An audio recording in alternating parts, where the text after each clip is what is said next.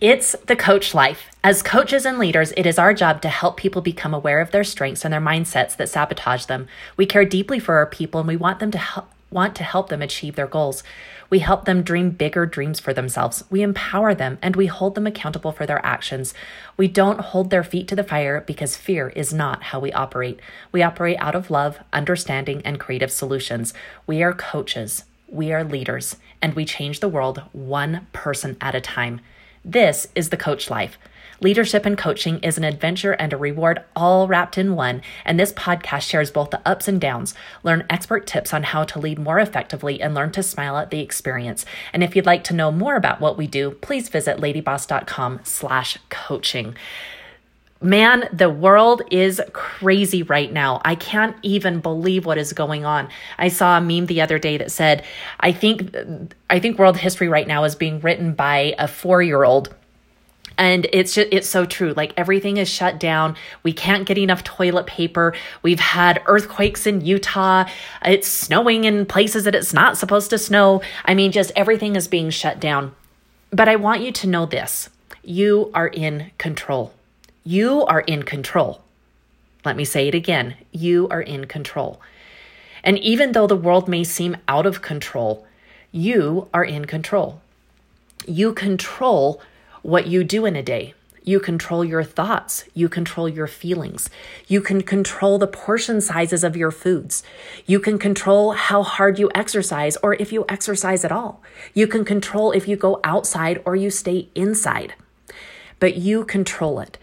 And as so many of us are starting to work more remotely and working from home, I wanted to give you 2 different schedules of ways that you can really incorporate this new lifestyle into what you're currently doing.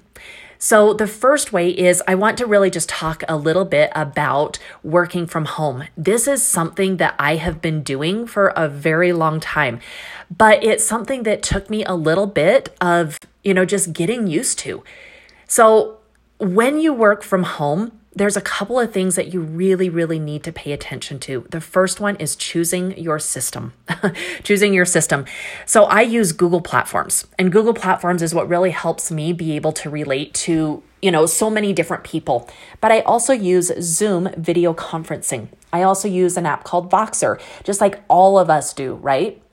But for those people who maybe you're coaching or maybe you're leading who haven't had to work from home before, they're now having to figure out their own systems. Is it going to be a desk calendar? Is it going to be a calendar like a Google Calendar that's a shared calendar? But really using your system. And to go along with calendaring is one of the biggest things that I've had to really truly learn how to do, because it's so different when you're at home and you've got lots of different opportunities to do different things, but really using your calendar and setting your schedule in your calendar so that you're not being pulled away by different things, that you control your calendar. Also, when you control your calendar, you can put on there what you want to do and maybe what you don't want to do. But if you just start your day and you get up and you just, are very reactive to what's going on, you're going to feel reactive, but you can be proactive by truly using your calendar. The second thing is clarify your goals. Clarify your goals. So in your goal setting, this is again something that I work very hard on every single day, is knowing what are the top 3 things that I need to get done and what are my goals for those. Really setting those and really prioritizing my goals with a very realistic expectation. And if you can really clarify what your goals are and prioritize them realistically, you're going to be more successful. But if you don't have anything that you're shooting towards, it's going to be a lot harder and you're going to feel very, very unproductive. The next one is custom office. Custom office.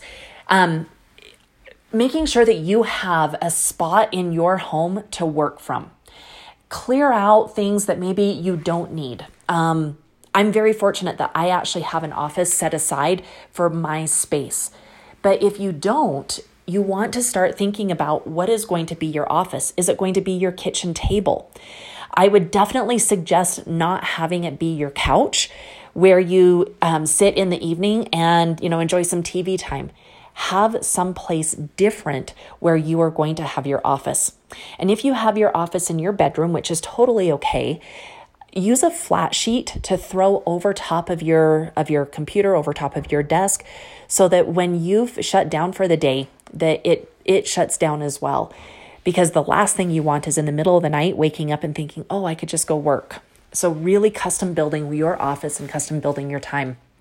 Another one is minimize distractions and setting boundaries.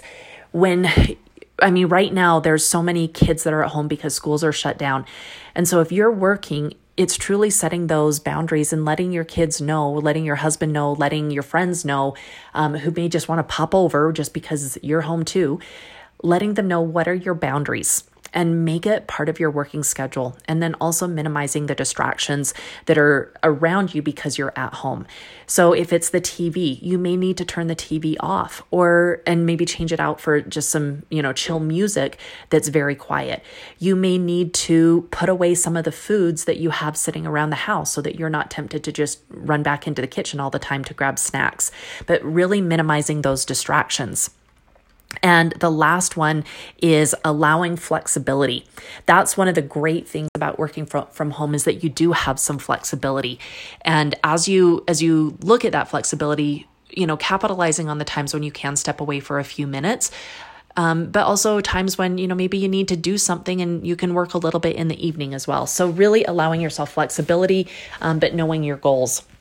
So as we are leading so many people, not only just in business, like so many of the teams that are underneath of us, but also as we're leading our coaching clients, like helping them create that work from home environment that they're going to be successful at. The second type of a schedule that I want to talk about is a kid's schedule. Again, many kids are home, right? And we've been talking about rhythms and the rhythms of life, the rhythms of work. And so the rhythm of a schedule is just as important, no matter where we're at in life, but having that schedule. And so for kids, you have to imagine what they're going through right now as well. As adults, I think we're able to understand what's going on a little bit better, but all they know is that, man, now I can't go to school and I can't hang out with my friends and I don't have to do homework. Woohoo! But it can be a very trying time for them. So the quicker that you can get back to creating some type of normalcy with kids, the better.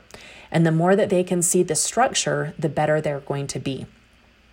Think about when kids typically get home from school as summer break hits, and it's just kind of chaos. And then as summer progresses, you start having a little bit more of a schedule. But right now, it's trying to keep that sense of normalcy the very best that we possibly can. And so when you are either working from home or with kids, really setting a time to get up in the morning, setting when you're going to eat breakfast. What are you going to eat for breakfast? Are you going to make your bed?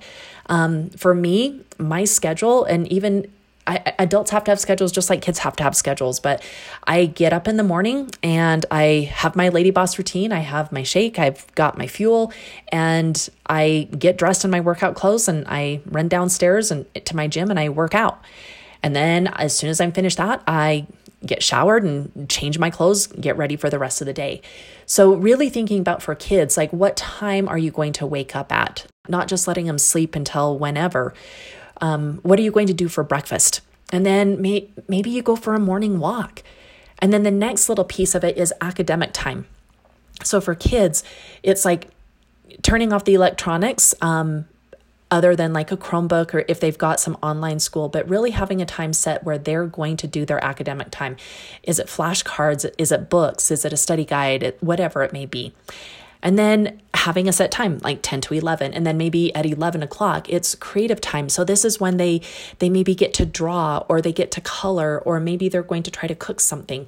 But, really creating like those separate times. And then lunch, same thing when you're working at home. Make sure that you have like very specific things that you do in the mornings. Make sure that you set that lunch time. And then after lunch, are you going to do chores, or is it going to be quiet time, like reading or puzzles or maybe a nap? And then are you going to go back into academic time where they're going to be doing a little bit of schoolwork? And then maybe at 4 o'clock, it's, hey, we're going to go outside and go for a little walk. and then we're going to do dinner, and then evenings are the same.